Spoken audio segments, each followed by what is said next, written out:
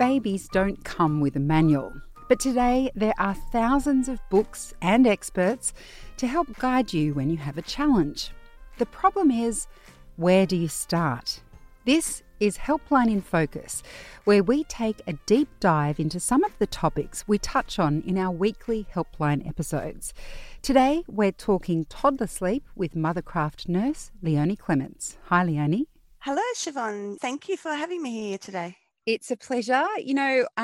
We often talk about baby sleep as parents. When we get together, it's quite rare for a baby to sleep through the night. So sometimes we can think that first year is the most challenging year.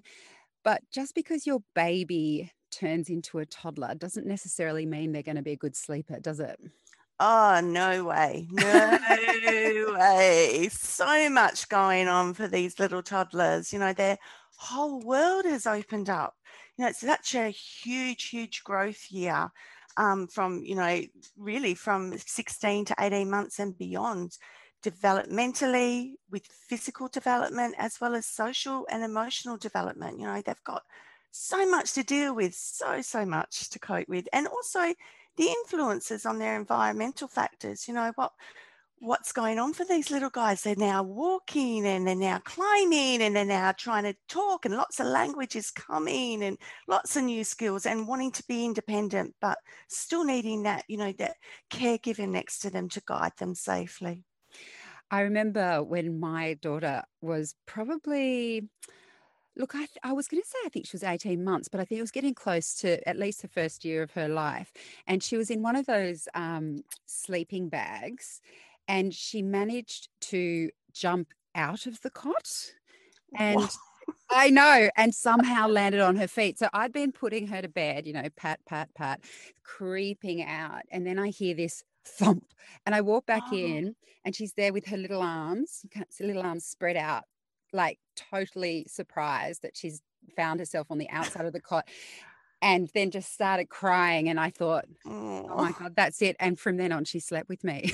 Yeah, I can see why. So I gave in. Yeah, no, you didn't give in. You did what you needed to do for your baby at that time. You needed to keep her safe, because that is one thing. When they start climbing, your whole environment needs to change, and that's a whole nother matter on safety. But yeah, definitely. So I wouldn't be the only parent, would I, that has come to that stage and just gone, because no. when they talk, right? Like as toddlers, they can argue with you almost. I was going to say, they don't talk. They tend to yell and scream because they develop this new pitch in their voice, and they need to know how to get their point across, and they're very clever at doing it. And they watch us all the time, watch what we're doing, so we're their big role models. Yeah. So look, tell me, you see parents, you help them out with this kind of thing. Are there some more common sleep challenges you see in toddlers? Yeah, really. A lot of what I see is overtiredness, and that can be very hard for busy families to identify in children. And they're just on the go constantly. These little human beings are developing and exploring their world, and the overtiredness creeps up so quickly. And as adults, we often don't get that overtiredness at that time of the day, but these little ones do, and we need to remember that, because they really need that rest and recuperation to continue on with their day. And with those that overtiredness, I'm just interpreting with my parent hat on. Are we talking explosive tantrums as a result of that tiredness? Oh my gosh, yeah. So the early signs you would see would be the rubbing of the eyes and yawning. Then they'd move on. Their eyes would start to be red rimmed because they're tired, and a lot of their mucous membranes tend to dry out when you're tired as well. But then it'll also flip over to the watery eyes because they're rubbing them so much, so they're irritating them. Then all of a sudden they'll get this glazed look over them, and it's like they're trying to focus but they can't. Their eyes aren't focusing because they're so tired. Then they'll start pulling on their ears, and some will rub their noses and rub the back of their heads. they keep touching their head repeatedly. It's almost like a sensory input they're looking for to keep them awake. And then, they don't make eye contact. So you could be talking to them and saying, oh, it's time to pack up, or it's lunchtime, or let's have a drink. And they're just not listening to you. And then, sometimes parents take that as a behavior when it's not. They're just tuned out because they're so tired. Then the tantrums increase. Then the crying increases. Then they're losing patience and they're uninterested in things. They can't focus on anything. And that's when you see that little child flip from one activity to another, throwing things, throwing this, throwing that, don't want to sit down and watch TV, or don't want to sit on an iPad, or don't want to do a puzzle or a book. They're flitting. They don't know what to do. Then they start falling over and being clumsy. So yeah, lots and lots of signs there. And it's just about, reading your child and reading what's going on for them and acting quickly on it. Okay, well, let's get on to some of the questions we have here. Our first question says, our 2-year-old used to be the perfect sleeper, but now he's a nightmare. He would request bed, take his dummy, roll over and go to sleep and sleep through. No problems. Sounds like a dream. But no, but no, we had to ditch the dummy. Now he gets out of bed for an hour, gets to the bathroom and grabs toothbrushes if I'm attending to the baby. And we have to sit in the room with him for the hour, telling him to go back to bed until he tires out. He often skips naps because of this and then falls asleep wherever he is at about 3 p.m. Sometimes that's on the floor between rooms, so we know he still needs a nap. Plus, now he gets up multiple times a night. How can this be? Does a dummy hold that much power? It should be noted he still goes to sleep like a dream at daycare. So we know he's playing us. But what do we do? Help, please. Does a dummy have that much power, Leonie? No. No. No, they don't. They would like to think they did. The child would like to think it does, but it doesn't. The parent holds that power. And I don't like to use it as a power struggle because it's not. It's about meeting your child's needs. And so, I'm wondering if, you aren't seeing the 2-year-old's tired signs quickly, the ones that I just ran through. I would say that, he's, you're either missing that sleep cycle. So he's showing those early tired signs and you've missed them because you're busy with the baby. And then toddler's gotten beyond that because we know when they hit that toddler stage, they do start to sleep in adult cycles of 60 minutes. So if you're putting him to bed when you think, okay, you need to go to bed now, and then you're leaving him and he's not going to sleep because he's missed that cycle. So he's up and stimulating, and they often try and stimulate themselves to keep themselves awake. They don't want to miss out. A new baby in the household, they get put aside sometimes, not meaning to, but, they've been your whole center, your whole world. So I don't think your little one is playing you at all. And I'm guessing that he sleeps really well at daycare because daycare's routined. They know what's happening. Children can't read time. They don't understand what time is at that stage. They know routine though. And so if it's, lunchtime and then bedtime, they know that routine. So, maybe I suggest starting a routine if you don't have one and bringing it down quietly. So, maybe 15 minutes prior to that bedtime or even 20 minutes prior, start your routine, start the quiet activities, quieten the house down a little bit. Maybe it might be a sing-song, a gentle sing-song next to mum and baby if that's what's needed, and then start that routine into going into bed. And I think you will find if you can work on that during the day with your routine and getting your little one into bed with that routine, then the nights will follow much, much easier. It's about parents feeling confident in themselves that they can do this and they're meeting their child's needs while they're doing it. Can I ask, with a 2-year-old, is there an ideal time of the day to put them down? Just thinking about how you mentioned there the 60-minute sleep cycle. Yes. Is it anything obvious, like on the hour or certain amount of hours after they wake up? I think, you know, every family is unique and every person in that family is an individual. So what will work for one family member might not work for the other. So again, it's depending on when this little one's rising. You know, there might be a family that rise early because they've got a new baby. It's a busy household and that's fine. So, you know, sleep time maybe come at a time around 11 o'clock. So it might mean an early lunch if they're having an early breakfast, or a snack prior to sleep time. Just establishing that routine. So you'll generally find that 2-year-olds, you know, will sleep a total of 11 to 12 hours in a whole day period, and generally that will consist of 1 to 2 hours nap during the day. I've got a tricky question for you that is not from one of the parents. It's just something Okay. that always used to happen to us. And I was like, there's no way anyone will have the answer to this. So Well, the pressure's on. the pressure is on.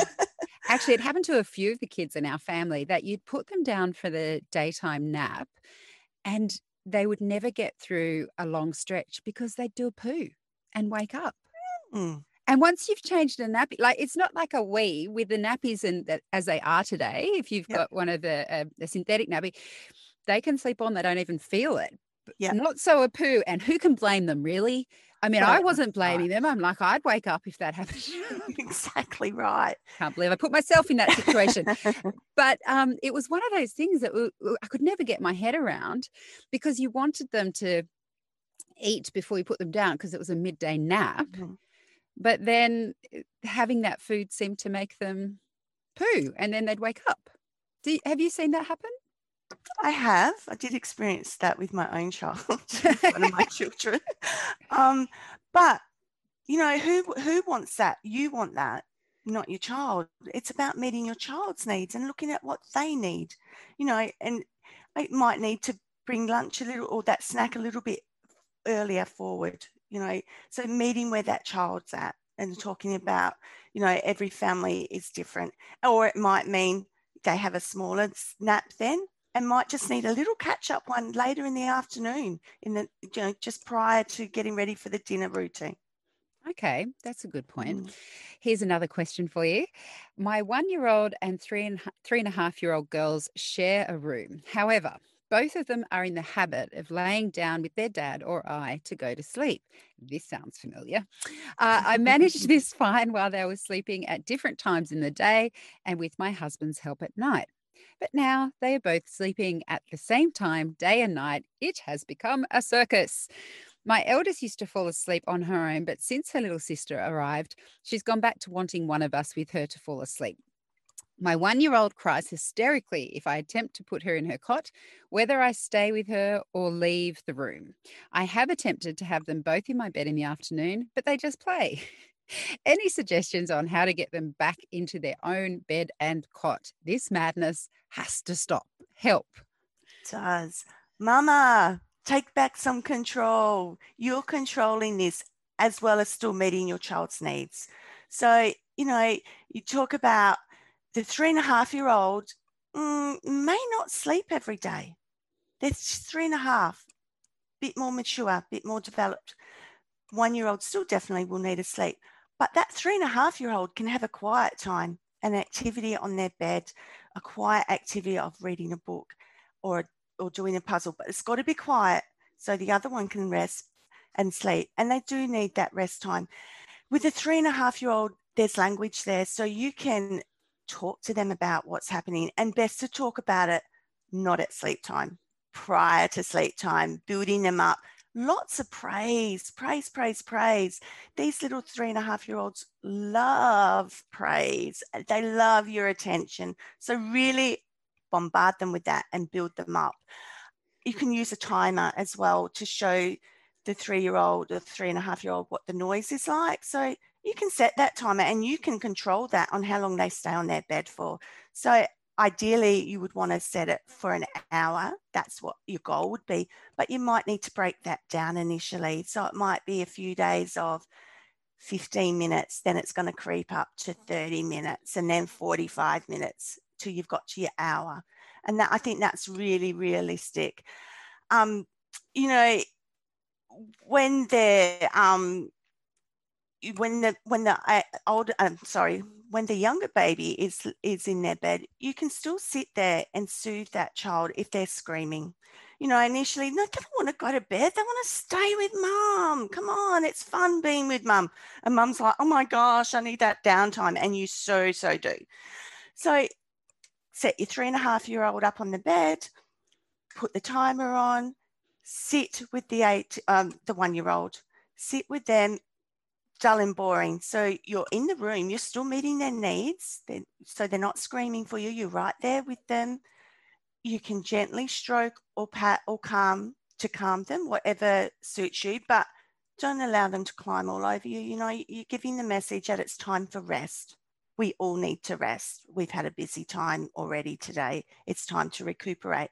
So sitting with them, calming them, and then, but acting on those tired cues quickly as well. So especially with that younger child, those tired cues really need to be acted on. And when that child's settled and calm, you can slowly leave the room. It might mean you might have to stay there initially to start with, so the child's feeling secure that you're not very far away, but then gradually leaving that room. And, you know, when you're in there, minimal verbal contact, very, very minimal, and very minimal eye contact, because they're looking for ways to stimulate. They want to stay awake with mummy. Yeah. But it's time to sleep. So you're there with them, you're soothing them, but you're resting. And I'm hoping it will get to a stage, a gradual stage. It's not going to happen overnight. And that's an important thing to remember. Any changes you make, you need to make sure your children are well, that there's not a big event happening in the family that's going to change the routine all of a sudden. Make sure you're both on board, both parents are on board and doing the same thing, and stick together and with each other, support each other, be consistent in your approach, and I suggest to allow 30 days to make changes of patterns so your children feel safe and secure in their new environment and pattern of what's going on. I tell you what's interesting for me listening to that is that I love I'm a good host for this because I did everything kind of wrong. No, nobody ever does anything wrong. Well, let's just say when you said take control back, Yep. we're still aiming for that, and they're 8 and That's 6. okay. But That's okay. But it is interesting to reflect now that we've got to a stage where we're fed up with ourselves for not taking charge. And just that simple switch of the way you think about it can make all the difference. So I guess what I mean is we were always, I guess I was probably always scared to put those boundaries in place, still, like you Yep. say, meeting their needs, but having those boundaries. I'm not going to lie Definitely. down with you. I Mm. was always scared of doing that because I just believed it wouldn't work and that Yep. it would never happen. And yet every time we've made a change with the kids, they've responded quite well. I'm not saying they did it straight away, No. but we started doing a little thing where we'd say, okay, I'm going to come out of the room and come back in again and check on Mm. you. And eventually they'd fall asleep, which was Yeah. so much better in terms of getting stuff done than just Definitely. lying there looking up at Yeah. the ceiling going, when are you going to go to sleep? Yeah. And I think parents need to break down their goals. So the big end pitch is you want them to sleep on their, comfortably, feeling happy to go into their bed on their own, if that's what your family does. Doing that, it's a big goal. So breaking it down, meeting small achievable goals within that bigger goal. And that might look like, okay, well, today I'm going to allow them half an hour and I'm going to stay there for 20 minutes. And if you achieve that, great. What's tomorrow's goal going to be? Or what's next week's goal going to be? Break it down so it's achievable for you and your child. Because once you start something, if you then throw it out the window a couple of days later, you've just confused everybody and upset everybody again, and you're back to square one. And it's about making gradual progress and change for a happy medium family. Yeah. Just a question with a 3.5-year-old, how do you feel about reward charts? Because I know you mentioned you could put the timer on. Do Yep. you believe in saying something like, if you stay in bed for that 15 minutes, you'll get a star, and then accumulating stars throughout the week for the longer they stay? I mean, how do you feel about those sorts of things? Oh, look, I think they have their place, and it depends on the family dynamics as well. But the best reward you can give your child is praise and attention, and that's what they're looking for. So it's sleep time now. When it's time to get up, let's go to the park together, or maybe you and I can just have a story together, or do something to paint nails, whatever the situation might be. Children are looking for that time and not so much materialistic rewards. Yeah. Okay. I should mention as well that if you're watching this and you have a question you would like to ask Leonie, please jump on and ask your question. We do have one from Tammy. Hi, Tammy. She says, is it normal for a toddler who used to be breastfed to wake up during the night? Yeah, most definitely. Yeah, most definitely. When you say a toddler that used to be breastfed, I'm assuming that there's no breastfeeding at all happening. When babies are breastfed or toddlers are breastfed, that breast milk's absorbed very quickly into their stomach, into their body. And so they get hungry a little bit quicker. Then if you stopped feeding, so I'm assuming as the toddler's gotten older, they've associated going to sleep with feeding. And that's okay. If that works for your family, great. There's nothing wrong with that. But if it's come to a point where you want to make some changes and you're not happy with it, or the child's not happy with it, then you make those changes. But this little one is still waking up because it's so used to being close to mummy. And so you need then to make those gradual changes psychologically for your child because they're used to having you there. So it might mean, you start off with laying with them or sitting with them, and then gradually changing that, moving back away from them. So it might be then just near the bed, then it might be just in the room, then it might be in the doorway. They've had you there for, 2 years or more with feeding. That's a big change in their little lives to all of a sudden cut that off. So, they're waiting for that reassurance. And the best way you can respond to that is meeting that reassurance to them. And it might be going into them, giving them a cuddle or a kiss, night, night, mummy's here. Yeah, it's inconvenience for you to get up and do that, but you've fed this little person for a couple of years. You can't just expect them to switch off like that. Yeah, true. Good luck with that, Tammy. Our next question comes from Rosie. She says, our 16-month-old boy has been sleeping through the night since about 8 months. He self-settles for night and day naps, no problem. However, in the last month, he's waking up every night between midnight and 2 a.m. And screaming until I go in. I tried comforting and leaving, but as soon as I leave, he stands up and screams. We tried for 2 nights, but he screamed so much he gave himself a sore throat. Oh, poor thing. So I'm now going in and sleeping with him when he wakes at night. And as soon as I lie down, he goes straight off to sleep again. He's still having 2 naps a day and self-settles and sleeps perfectly for these, but now won't settle himself at bedtime or through the night. There aren't just tears. There aren't tears, just screams. Help. Okay. Yeah, I wonder if something's happened to this little fellow during the day. In fact, he might have seen something on TV or online or whatever, in a book, or heard something, and that's coming up again for him in the evening. So sometimes, we've got to remember these little guys are going through such developmental stages, such growth, and they learn all their skills that they're learning through the day, they practice at night. And so, he could be, learning a new skill of throwing a ball or something during the day, or kicking a ball, whatever it may be at 18, 16 months. And then he could be waking himself up at night because they move all around. They're living what's going on during the day. They're reacting it. They're practicing it all. He could be waking himself up with a start. What's going on? I'm here on my own. I need my mum.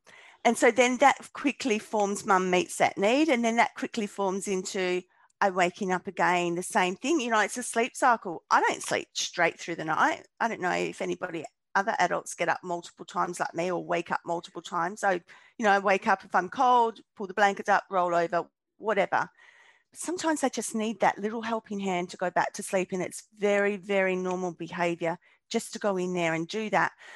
The best way to manage that, again, is when I talked about the minimal verbal, minimal eye contact, gentle reassurance in if that's a cuddle or if that's a touch, staying there until they're calm. The more you meet those needs, and it might put you out for a few nights or so, but the more you meet those needs, the more reassured they're going to be. And you need to keep persevering with it. Remember, it can take 30 days to change a pattern. And the only thing I would add to that, as the non-expert in this discussion, is that I've done a stack of interviews about night terrors. Yeah. And the only thing to keep in mind, given it's at the same time every night, is whether he responds to you when he's screaming. So if a child is in a night terror, they're still asleep, even though their eyes are open and they're crying out. It's very, very early for a night terror at that age, though. Yeah. They will tend to kick in a little bit more. They can start at 18 months, but it's very, very rare. So they will tend to kick in as the older child. But you're definitely right. They tend to wake up at the same time every night, and it's that sleep pattern that they've gotten into, that cycle. And they'll wake up, and if it's a real terror because they don't acknowledge you. Yeah. They don't acknowledge you at all. It's like they're just seeing straight through you, and they're hysterical.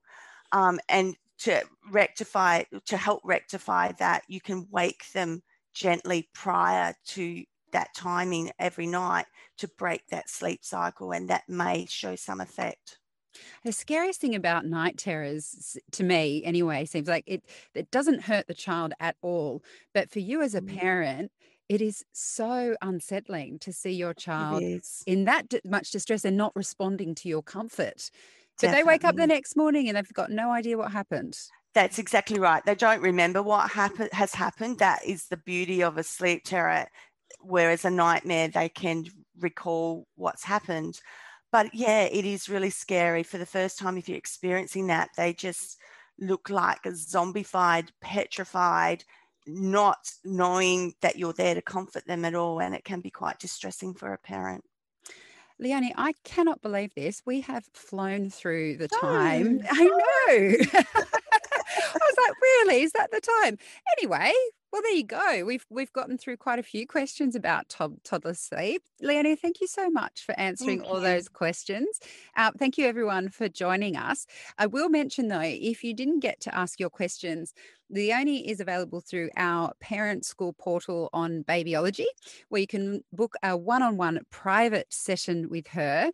And that way you get to have a bit more of a conversation about your questions. And Leonie likes to tailor it to your family and definitely. As you always say, Leonie, every child is different, every parent's different. So everyone's unique. Good to have that conversation so you get the right solution.